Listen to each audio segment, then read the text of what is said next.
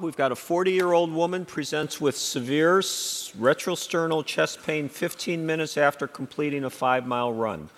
Associated with diaphoresis and jaw pain, she presents to her local ED where the ECG shows ST segment elevation in the inferior leads.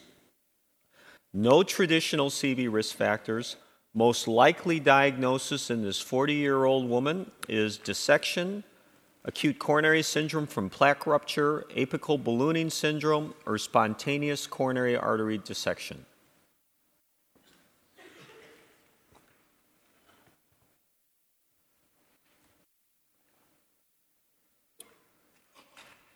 All right.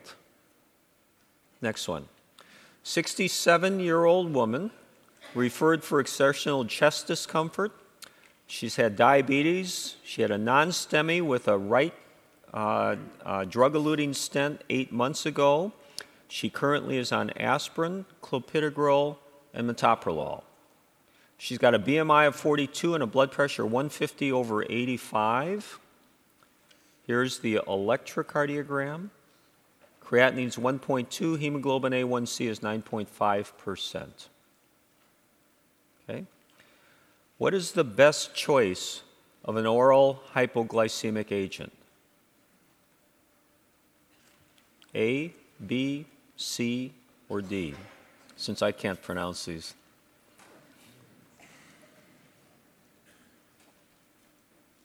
All right, next slide.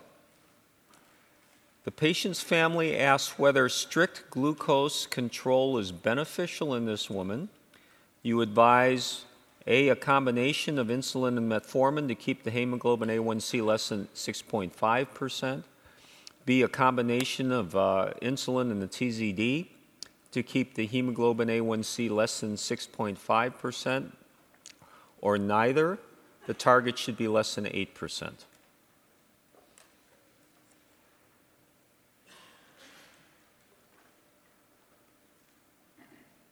All right.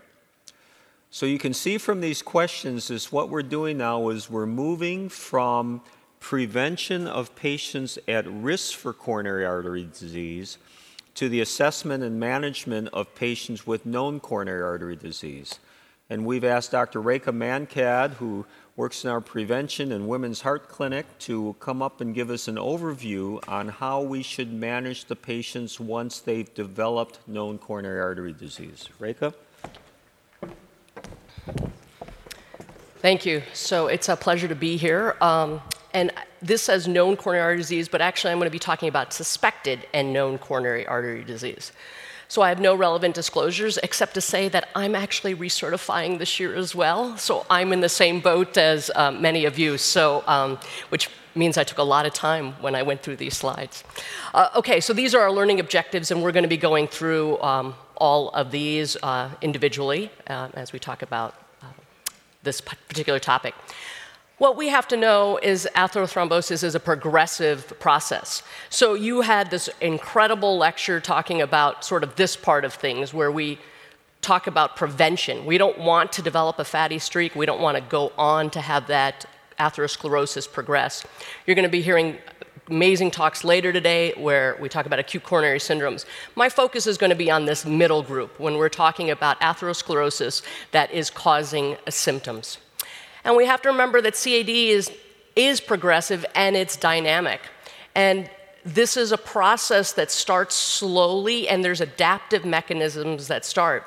First, you have a nice normal coronary artery with no plaque, but then you start developing plaque in the wall of this. And you can see that you maintain the lumen. The coronary artery dilates as it develops plaque. And that is maintained for a while. So even if there's moderate atherosclerosis, you actually have good flow because the artery dilates. But as that gets more severe, the lumen is affected. So it's then that you get symptoms. I refer you all to the 2012 guidelines for stable ischemic heart disease. And there was a 2014 update that talked about some specific factors. So a lot of my information that I'm going to be giving you are coming from those guidelines. So our first learning objective is to recognize the clinical presentation and characterize the symptoms of patients with known or suspected CAD. So this is known or suspected. So I'm going to start with a case. A 55-year-old gentleman who presents with chest pain. He has hyperlipidemia. LDL is quite high, family history. He has some substernal chest pain that radiates to his shoulder, but occurs unpredictably, sometimes with exertion. It's sometimes tight, sometimes sharp. It's been getting slightly worse and going on for the last few weeks.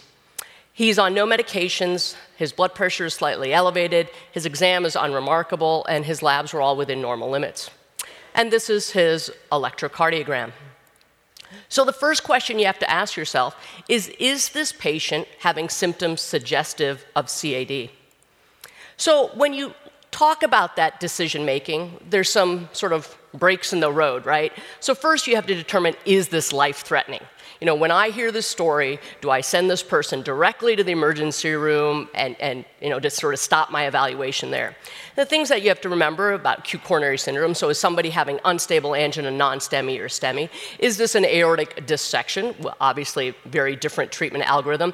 Is this pulmonary embolism? And pericarditis is not life-threatening, and you heard an amazing talk yesterday, but clearly treated very differently. So that's sort of the initial kind of which way do I go down this road when I hear the story of the chest pain. The clinical history and the company it keeps is very important. Clearly non-cardiac chest pain. If somebody goes, I've been playing paintball with my friends and I got hit in chest with a paintball, that chest pain is likely not coronary ischemia. So, it's very easy. You don't need to do any more if it's clearly non-cardiac. But then it's all that stuff in the middle. How likely is it that the symptoms represent coronary artery disease or ischemia? And that's really what we're going to get at. So when you talk about that in between, when you're trying to figure it out, it's very important to understand the pretest probability of disease. And that's where that story is so important. And what Bayes' theorem says is, depending on your pretest probability of disease, that determines the post-test likelihood of that disease. So if your pretest probability is really low, whether you have a negative test or a positive test, it really doesn't matter. If your pretest probability is really high, again, does it matter if the test is positive or negative? It's this middle group, right?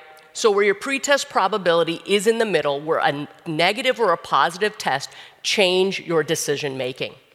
So what's a high likelihood of coronary artery disease? Known history of CAD, obviously that's easy. If you have typical angina, multiple risk factors, you talked about the ASCVD risk score, where you come out with a high risk. The older you are, which is a big driver of the risk score, and obviously if you present more acutely, if you have ST changes or positive troponin. What is typical angina? It's very clear how it's defined. It's substernal chest discomfort with characteristic quality and duration that is provoked by exertion or stress, emotional stress, and relieved by rest or nitroglycerin. So if you have that whole story, that's typical angina.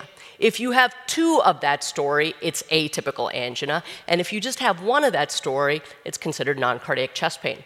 So the story is extremely important. That's why we take so much time getting that history. And this has been described for a long, long time. 1768, William Heberden talks about discomfort while walking or after eating, so postprandial angina, in the breast area that feels like it'll take your life away, and if you stop, it goes away. Classic typical angina is described way back in 1768. And knowing that story, again, you automatically start thinking about your pretest probability of disease.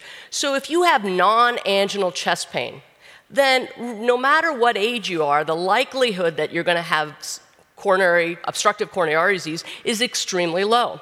Typical angina, no matter what age you are, especially if you're a man, very likely you're going to have disease. If you're a woman, it sort of doesn't pick up until your late 40s, early 50s where you get more worried. But it's this atypical angina category where, again, there is some increased risk, but it's in that more moderate category. But again, age is a driving force.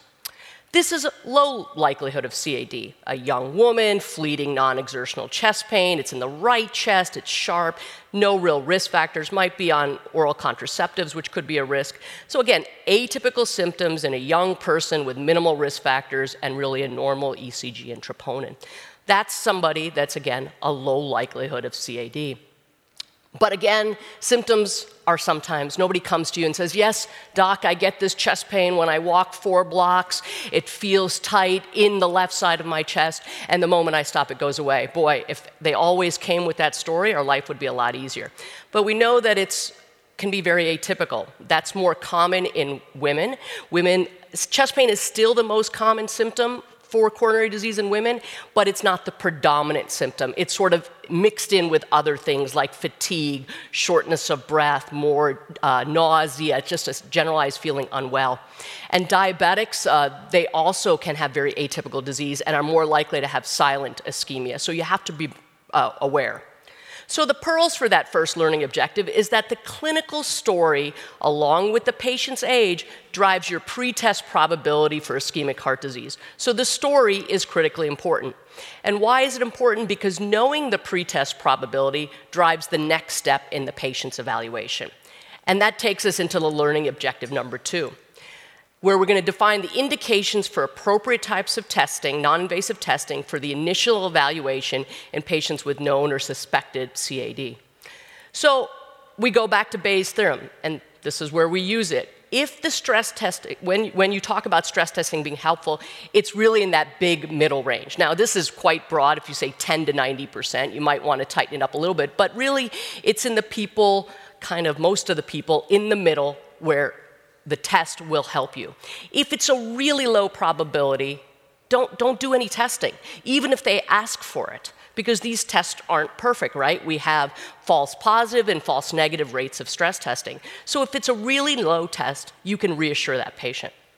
If they have a really high pretest probability, maybe you go right onto coronary angiography. Now, in this case, when you talk about very high pretest probability, we're talking over 90%, and so that's somebody that's maybe a bit more unstable.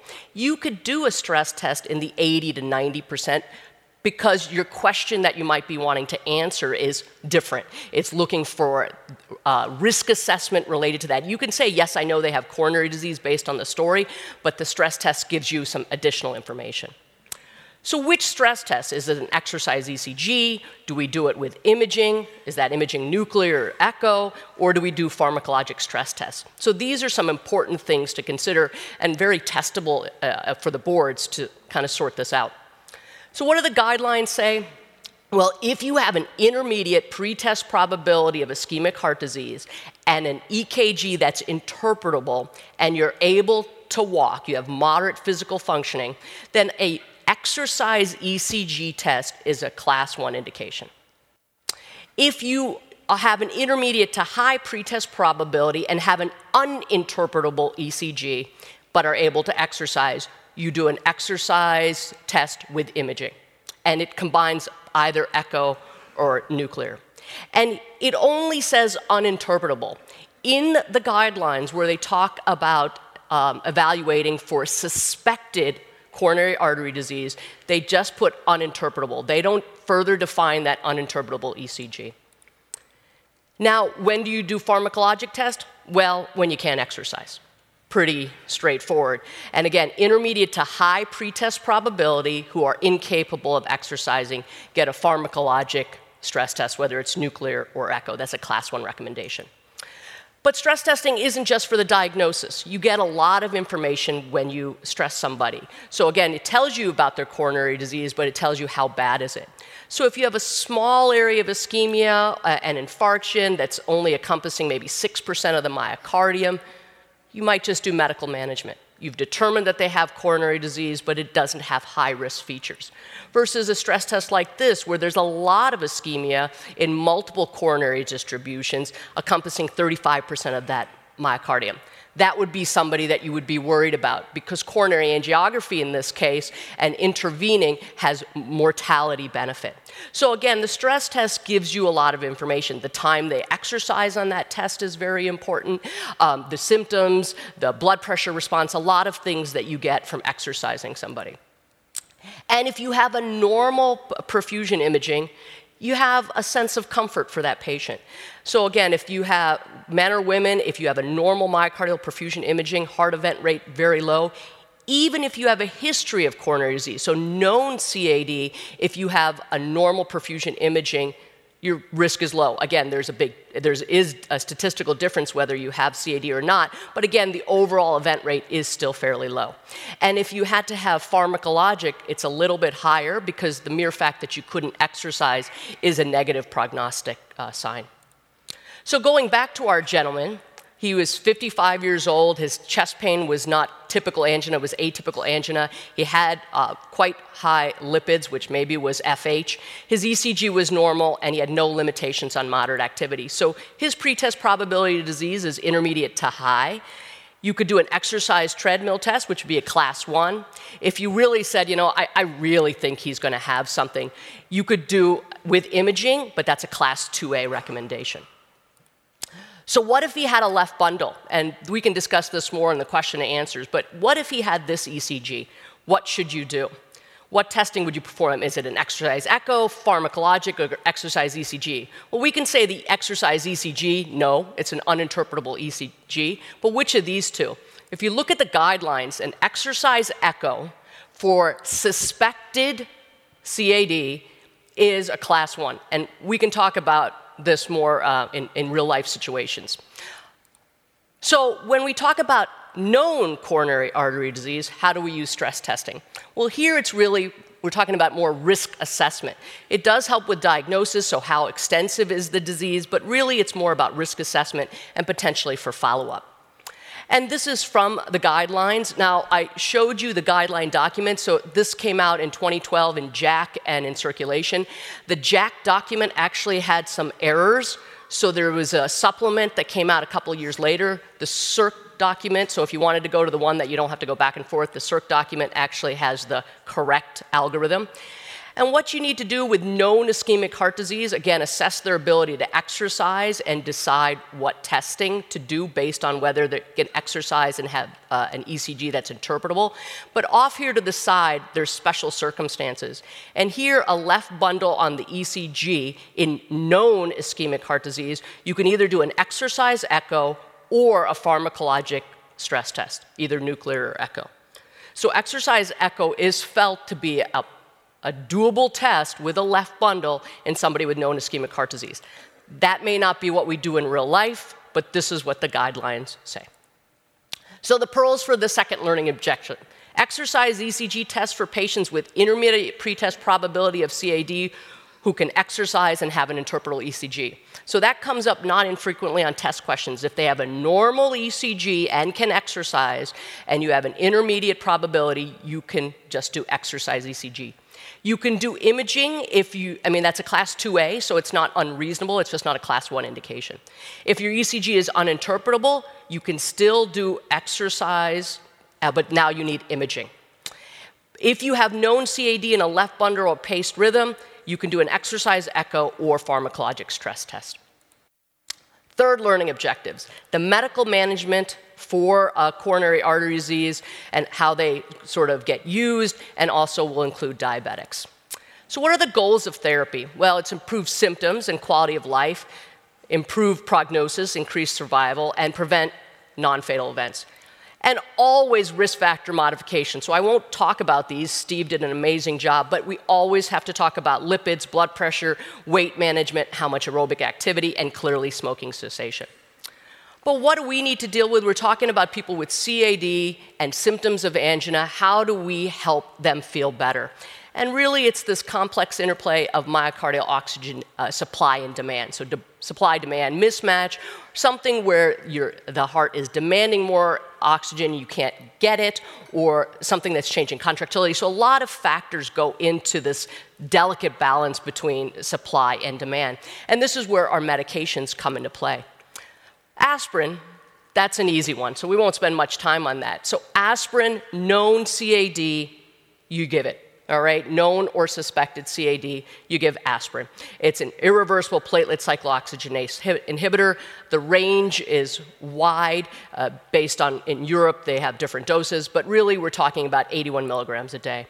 And we know from multiple studies that aspirin, secondary prevention, known CAD, is beneficial. Primary prevention, you saw from Steve's lecture, if your risk is really high, there may be a role.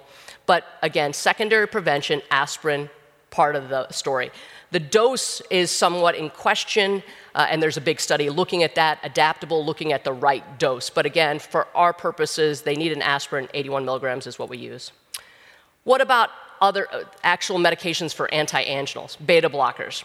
Beta blockers have a lot of beneficial effects. They have negative chronotropic effects, negative inotropic effects. It helps ischemic tissue. But we have to remember that they interact with other AV nodal blocking agents, so you'll get slower heart rates, and other negative inotropes. So when you're talking about these medications in combination, remember what it's doing. And how do we use beta blockers in ischemic heart disease? Again, it's to reduce ischemic burden and threshold. It certainly improves survival when you have LV systolic dysfunction and a history of an MI. Remember to pick the right beta blocker for comorbid conditions, and again, very testable. If somebody has renal disease or is very elderly, atenolol is not a great option. You'd pick metoprolol. If they have vasospastic coronary disease where they have spasm and atherosclerosis, you want to choose carvedilol or labetalol, which have alpha properties, so you wouldn't get a selective beta blocker in that situation. If you have profound liver disease, you have to be careful with metoprolol and propranolol. So again, look at the company it keeps. The downsides, it causes fatigue, sexual dysfunction, or people report nightmares. What about calcium channel blockers? These, you have the non-dihydropyridines and the dihydropyridines. What's important to remember here is the non-dihydropyridines are the ones that have effects on the heart. So they are very beneficial for the cardiac function. So again, negative chronotropic, negative inotropic. But the dihydropyridines, so your nifedipine, your amlodipine, they work on vasodilatation. So they're more in the periphery, which is why we don't talk about these agents for anti-anginal benefit. They are blood pressure medications, but not anti-anginal. It's really these that you want to talk about for helping somebody's angina. So again, what does the guidelines say? That for relief of angina, when beta blockers are either contraindicated or they're ineffective alone, you can add a calcium channel blocker. There's a class 1.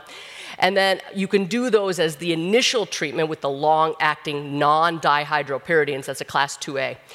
If you have all vasospastic disease, these are great drugs. They help vasospasm. They're not recommended with heart failure or reduced ejection fraction. But there's a lot of drug-drug interactions. They do get edema. Verapamil causes constipation, so things to remember. What about nitrates? Nitrates, they always come up in pressure volume loops. Just an FYI. So they drop preload, but that's not how we're talking about them for our purposes for angina benefit. They actually are vasodilators. So they vasodilate a lot of vasculature, so they vasodilate everything. But in the coronaries, they do vasodilate. So that's how they help angina.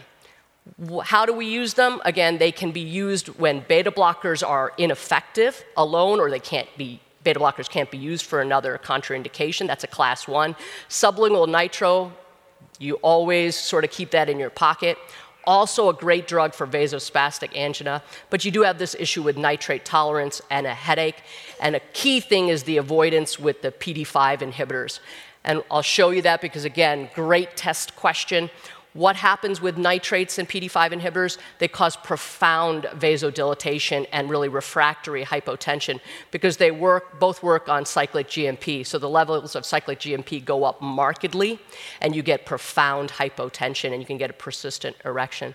So what's the time span? Well, 24 to 48 hours between those doses. So you have to be very careful if you prescribe nitrates to somebody who is using one of these agents. What about ranolazine? Ranolazine actually works on a sodium current, and that sodium current actually affects a calcium current, and so it reduces calcium within the cells. That helps the myocardium relax better. So by relaxing that myocardium, you actually get an improvement in anginal symptoms. However, the current guidelines give it a class 2A recommendation, so they can be used as a substitute for beta blockers for relief of symptoms, and they can also be used in combination, and that's actually how it came around, is that if people were having ongoing angina despite being on all the other medications, that this could be added, but you can use it as a substitute as well. What other therapies are out there? Well, there is some other things, but they all have 2B recommendations. Chelation therapy in the 2012 guidelines was actually a class 3, but in the 2014, based on some very small studies, they gave it a 2B. So it went from class 3 to a 2B. You have EECP, spinal cord stimulation, and TMR. And if anybody's wondering about acupuncture, class 3. So it's actually in the papers, so no acupuncture for angina relief. So if you look at EECP, this is just one study looking at this, and this is why it was given some recommendation, although a 2B. We do see that when you use this external counterpulsation, there was an improvement in symptoms, and there was actually some improvement in flow-mediated dilatation. So a possibility. Now, for stable ischemic heart disease, we talked, again, this is from the guidelines. We talked about these medications for angina relief. Risk factor modification is on this side. But we go down here and we start looking at, I'm not going to talk about hypertension, but we have diabetes. This is part of the guidelines that we have to talk about a diabetic patient independently. Diabetes, highly prevalent. The incidence is more than 16 million Americans will have diabetes. It's actually an epidemic worldwide. And 2/3 will die actually not related directly to the diabetes, but due to the cardiovascular complications. And again, we see mostly type 2 diabetes. Ischemic heart disease, if you are a diabetic, again, quite elevated. No matter what age you are, if you have type 2 diabetes mellitus, your prevalence of ischemic heart disease goes up dramatically. And we really saw that it was a coronary artery disease equivalent, risk equivalent. And this is from data way back in 1998 that said that if you had diabetes and never had an MI, it was like you were non-diabetic with an MI. So that's where that risk came about. We do have to recognize that women have a higher risk with their diabetes compared to men with diabetes. And newer data suggests that it might not be exactly equal, but it's fairly close. Where do we have therapy? Well, there's a lot of different places that you can go to for treating type 2 diabetes. So first of all, one of the agents, acarbose, which actually decreases intestinal carbohydrate absorption, sort of slows the absorption. This doesn't do a profound effect on blood sugars. It does help a little bit, but it causes significant GI disturbance, actually very high rates of flatulence, which acarbose. So not a lot of people too eager to take that particular medication. Sulfonylureas increase insulin secretion. Metformin actually suppresses hepatic glucose production. And the TZDs work peripherally. They actually, they do a lot with glucose and fat metabolism, but they do work in the muscles and adipose, although not so much in visceral adipose tissue. What do we know about these different agents? Well, if you look at the UK prospective diabetes trial, they looked at intensive treatment, conventional treatment, and they specifically looked at metformin. They looked at multiple different features. They found that metformin actually was associated with the best outcomes in these patients with diabetes. The intensive group and the conventional group, that is looked at further, and multiple studies have looked at how tight of a control should we have? What should we be doing with our diabetics? And this particular study, looking at 5 different trials, over 27,000 patients, the conclusion was that intensive glucose control does reduce some CVD outcomes, mostly non-fatal MIs, and it reduced some microvascular complications of diabetes. But it did not reduce the risk for CV death or all-cause mortality, and there was an increased risk for severe hypoglycemia. So because of that, the guidelines say that if you are a diabetic, but you have you're young, long life expectancy, then a 2A for tight control. But if you are older with established macrovascular complications, which is coronary disease, then your goal hemoglobin A1C should be 7 to 9%. So it should not be that tight. Do TZDs increase morbidity and mortality? Well, they work, again, differently. They work on receptors at the periphery. It's controversial, but the important thing to remember is rosiglitazone. You actually, if you're on it, you can stay on it, but prescribing it is very, very, very difficult, and you have to go through a lot of loopholes to do it. So again, very, very restricted prescribing, so essentially should not be used. And that's based on this study showing the risk of myocardial infarction or death from cardiovascular diseases related to the use of rosiglitazone. That's why we don't use it. Pioglitazone does not have that risk for cardiovascular death, but can increase your risk of heart failure. So an important thing to consider. There are some new drugs out there. This won't be on the boards, but people are looking at new ways to treat diabetes. These are two new agents. This works on actually excreting glucose. This works on insulin. And they do seem to be promising to decrease CV mortality, so more to come in the future. So pearls for this learning objectives, anti-angials, start with beta blockers. In diabetics with CAD, 7 to 9%, and metformin is the thing to use if you can. This learning objection, fairly brief. What medical management should we have for those who have been revascularized? Well, the meds we talked about for angina, first of all, aspirin indefinitely. Beta blockers if you've had a prior MI, acute coronary syndrome, or a low EF. ACE inhibitor for these indications. But both of these meds can be used chronically with ischemic heart disease. They have a class 2A and 2B recommendation. But anybody with vascular disease, coronary artery disease, can get both of these agents. What about the antiplatelet therapy? Aspirin, again, easy, forever. This is the range, 81 milligrams is what we use. What about clopidogrel? Well, here I put 6 months. That's with a drug-eluting stent. So currently, if you had a drug-eluting stent, your duration of clopidogrel is 6 months. A bare metal stent is at 1 month. At the end of that 1 month and 6 month, you can reevaluate and look at the patient's risk of bleeding, and you could increase the time a little further. So you could go a bare metal stent, you can go longer than a month. For the drug-eluting stent, you can go longer than 6 months. If, however, you have something happen with a drug-eluting stent before that 6 months, you could stop it at 3 months if the risk of bleeding is really high. Very important to remember that ticagrelor and prasugrel are not indicated for stable ischemic heart disease. They're for acute coronary syndromes. Our last learning objective, which we'll look at some other cases. So again, they don't fit in that stable CAD category, but important to recognize because the STEM will tell you the story.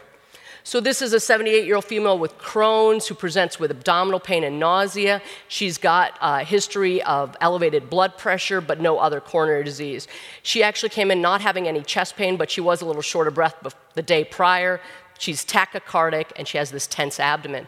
She's anemic. The CT shows free air. So she undergoes emergency surgery with a total abdominal colectomy. She gets a lot of volume, and she's just kind of punky. She's not doing well. She complains of sort of discomfort everywhere. She's actually a little hypotensive. So, of course, they do an ECG, and it shows sort of these non-specific changes. It looked different than her baseline. So then what do? They order troponins, which, of course, are positive, and this is the bane of most cardiologists' existence, but keeps us in business. This is an immediate cardiology consult. And she gets an echocardiogram. She just had her belly opened up, and this is what we see. LV is dilated, severely dysfunctional, peristernal long, a short axis sort of at the mid-ventricle where this is all you see moving. The apex is akinetic, and here's our four-chamber, the LV here, where the base is only moving. So obviously, what is this? Apical ballooning. She gets a coronary angiogram a couple of days later, which was unremarkable. They elected to go ahead and do that because she was an elderly woman with some risk factors. But again, what she had was apical ballooning. What you have to remember, this is postmenopausal women usually after some stressful thing, emotional or physiologic stress, sepsis can be one. They can get any type of ST changes. You can get ST elevation, but they're fairly diffuse. They present as an acute coronary syndrome, and they can present with acute heart failure. The troponins usually peak early.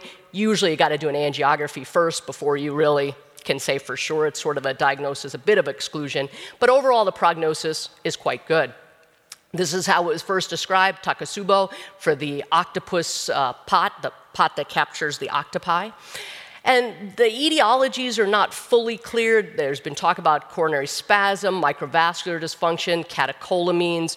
Maybe there was a minor plaque rupture with lysis. We don't fully know. But this paper, this study, did show that catecholamine levels were significantly higher in these patients, even compared to those with a KILP class 3 MI. So profound surge of catecholamines for these patients. This is another case indicating another other sort of thing we have to think about. 37-year-old female, healthy person, no risk factors. She gets this heavy chest pain. ECG is unremarkable, normal exam, but troponins are positive. They take her to angiography, and this is what was described, where there was plaque rupture in the right. She gets a very complicated procedure to the right coronary. She's in shock, and she kind of leaves the hospital. She has an EF that's a little low. 6 months later, she gets more chest pain. Troponin this time is unremarkable, but they take her to coronary angiography because she just had this intervention. And this is a still frame showing her circumflex. Well, this time, luckily, nothing was done, and they did ultrasound. And what we see here is that she has spontaneous coronary artery dissection with a large intramural hematoma, and here's the dissection entry point. And as you go down, this dissection is spiraling down. So this is SCAD. SCAD is not atherosclerosis. It's usually in premenopausal, mostly women, 20% peripartum. They don't have risk factors. They're very, very, very unlikely. They're really quite healthy. It is not that rare. If you look at the cause of peripartum MI and MIs in women under 40, this is #1 cause. There are some familial cases. It can present like a STEMI, and it's very important to recognize this. It's important and challenging to diagnose. You have to have a high index of suspicion. If you're not sure, use IVUS or OCT to make that diagnosis. Typically, the coronaries are very tortuous. If you intervene, there can be an excess risk of complications. So if there is good flow, try not to touch the artery. We all want to fix things, but you want to sort of wait it out because it can heal without intervention. There is a recurrence rate, which is scary, but the survival is quite good. And it's associated with fibromuscular dysplasia, which I know you heard about in Dr. Pollack's talk about hypertension. But here is fibromuscular dysplasia. Here are the iliacs. Here's bilateral. So an important comorbid condition.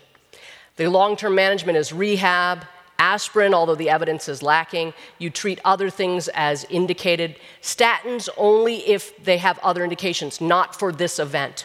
Nitrates and calcium channel blockers if they have chest pain and spasm. We do vascular screening look for FMD, and we do send them the medical genetics. They should avoid a pregnancy, and hormone use is also potentially a problem. So pearls for this last learning objective: not all chest pain is atherosclerosis.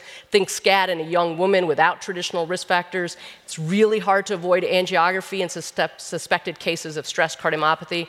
And we didn't talk about coronary vasospasm, but think of that in people who have anginal-type chest pain that happens at rest or non-predictably, more common in women.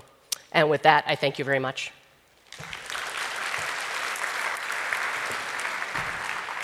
Take a breath and have a seat. Thanks.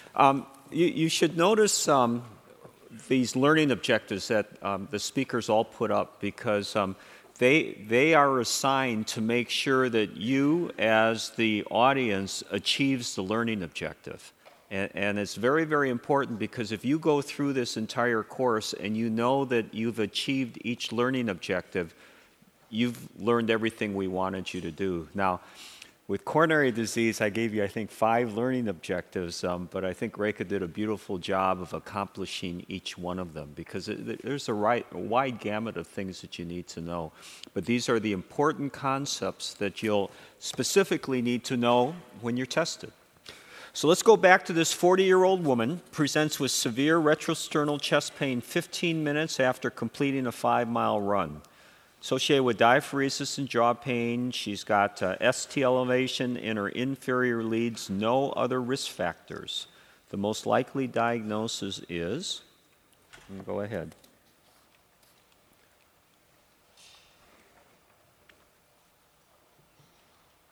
Oh, right. So close. Not 95, but almost. You see a lot of SCAD, right? We do see a lot of SCAD.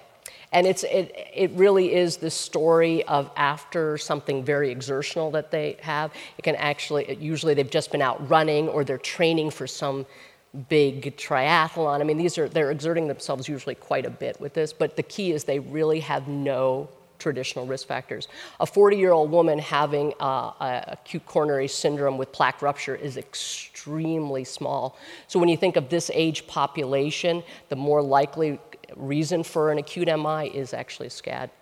you shoot their coronaries, Right. but then you try to tie the interventionalist's hands after That's right. they look, right? But sometimes you have to intervene, though, because if you have TIMI 0 flow and they're having ongoing chest pain and ST elevation, sometimes you have to fix it. But if there is TIMI 2 plus to TIMI 3 flow, you really want to step back. They will heal. So you try, because the moment you start intervening with wires and stents, that dissection spirals both antegrade and further stream and backwards. Yeah.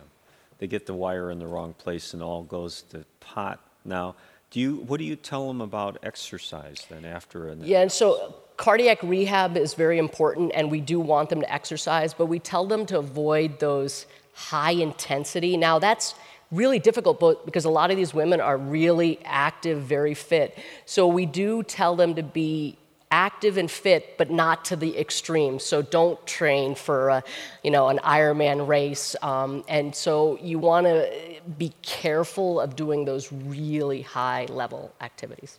Okay. And are we just seeing more and more of it, or do you think there's becoming an epidemic or being recognized? I think it's being recognized. I think these were people that were getting intervention. I mean, if you think about it, the mortality for females with acute MI is higher than men with acute MI, and where that mortality really is in the younger women having it. So it might be because it was this and not recognized. So I don't know.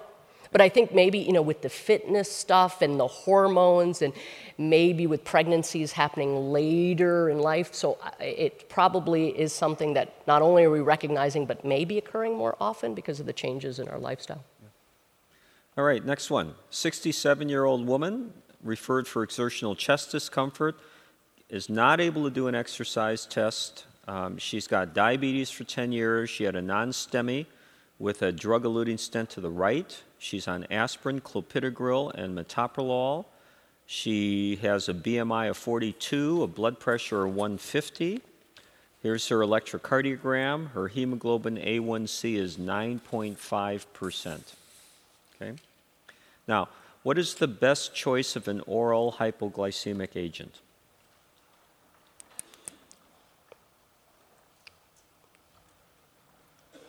Yay! Very good.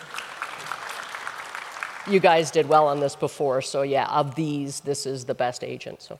But so let me ask you this: this certainly can't be tested with the SGLT2 inhibitors. But in your own practice, are you starting to use them, and in what type of patient? So I personally do not start treatment for diabetes. That's certainly a discussion with either primary care or endocrinology. I think you have to, because I'm not the one following blood sugar, so I don't think that I should be starting these agents when I'm not the one that can keep track of things.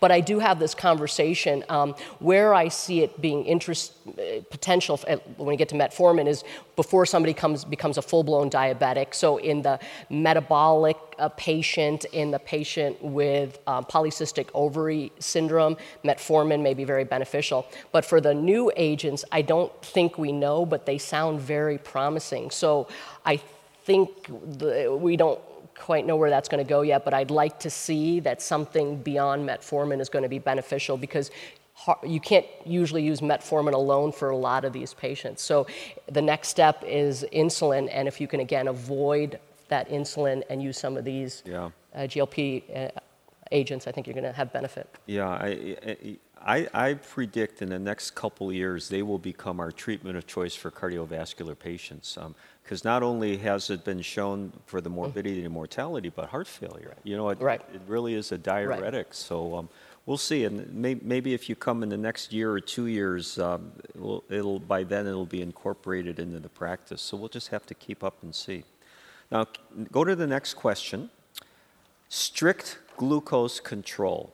So in other words, what are you going to put the hemoglobin A1C in this person? 6.5 with insulin and metformin, or use an insulin and the TZD for a hemoglobin A1C of 6.5, or be a little bit more lenient and have a hemoglobin A1C less than 8.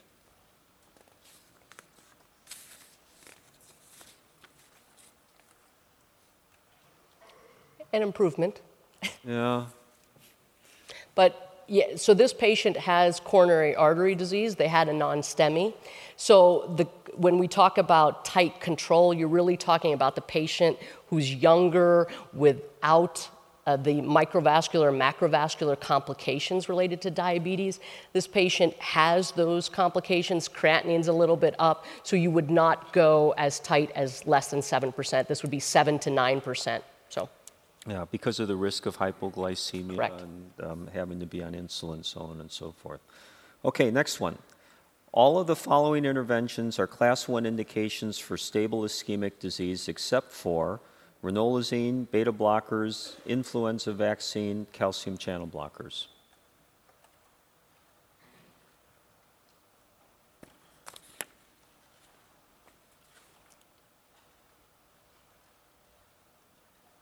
Okay. Influenza, talk about that. Yeah, so influenza vaccine is actually a class 1 indication for anybody with stable ischemic heart disease, yearly flu vaccine. So in the guidelines, I think, if you look at the literature, people who get the flu have a higher risk of cardiovascular morbidity and mortality. So getting the flu is not a benign thing. So we should all be protecting ourselves, but certainly when we talk about people already with coronary disease, the protection needs to be even greater. So a few questions from the audience on, now that we're in stable coronary disease. Beta blockers, do you give them only for symptoms, or do you just continue them to be protective of stable coronary artery disease? So you started for symptoms, and then you continue it for coronary atherosclerosis. So clearly they have anti-anginal benefit, but if you look at their benefits just in having coronary atherosclerosis, and again, the recommendation is a 2B, but I think most of us feel that if you have atherosclerosis, that you do benefit from beta blockade. And again, it helps blood pressure, it helps heart rate, so for exercise purposes, it can be very beneficial. So I do think that beta blockers should be continued chronically for patients with ischemic heart disease. Now, there were some questions about patients who might have had a previous MI or previous stent for acute coronary syndrome. I want to clarify that what Rekha's talking about is for the patient with stable coronary artery disease. This afternoon, Nandan's going to give you an entire afternoon of patients with acute coronary syndrome. So the duration and the agents and everything changes once you develop an acute coronary syndrome versus a stable coronary artery disease. So I just want to clarify that up front for those of you who've been asking questions, and then we'll listen this afternoon to what we should do once a patient becomes unstable enough. Now, as we continue on the stable coronary artery disease, you kept on saying an uninterpretable ECG for these exercise tests. Can you define what uninterpretable is? Yeah, so it's baseline STT changes is what we typically talk about. So STT changes that are either ST depression, a little J-point elevation doesn't qualify, but I know that when we look at that, we do worry a little bit. T-wave inversions, if somebody's on digoxin, those are all considered uninterpretable ECGs. Now, a left bundle is also uninterpretable, and it's interesting if you look at these documents because they talk about a left bundle only in the patients with the known CAD.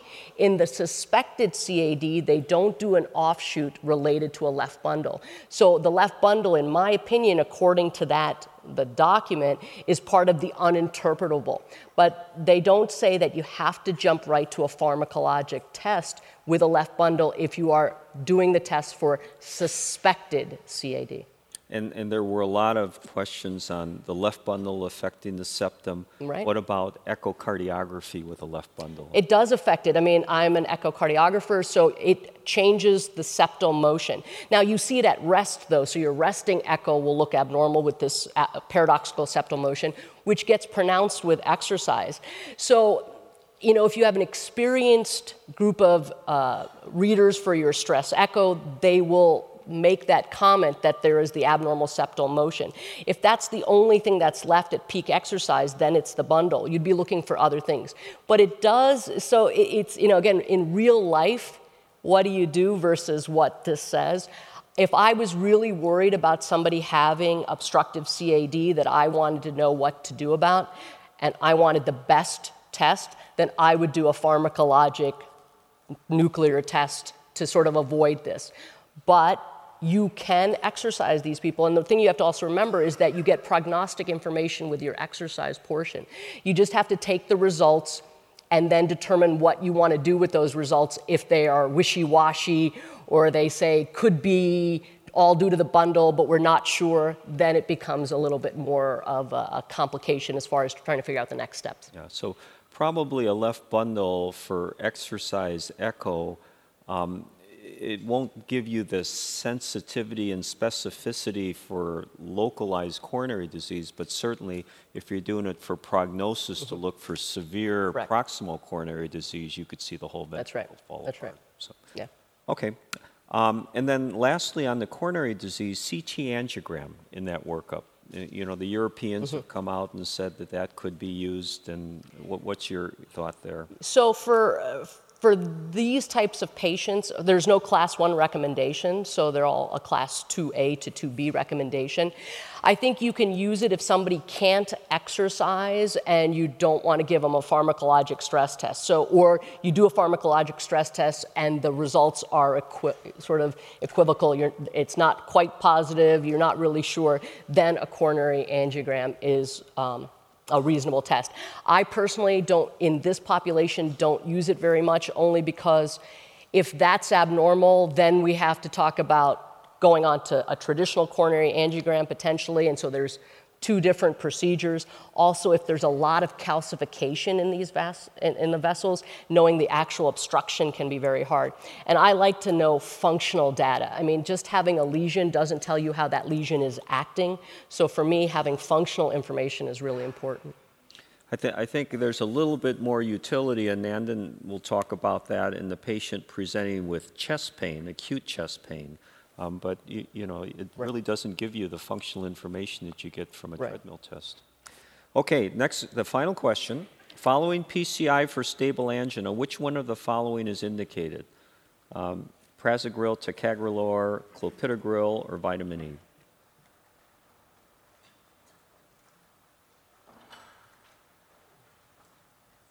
Hooray! All right.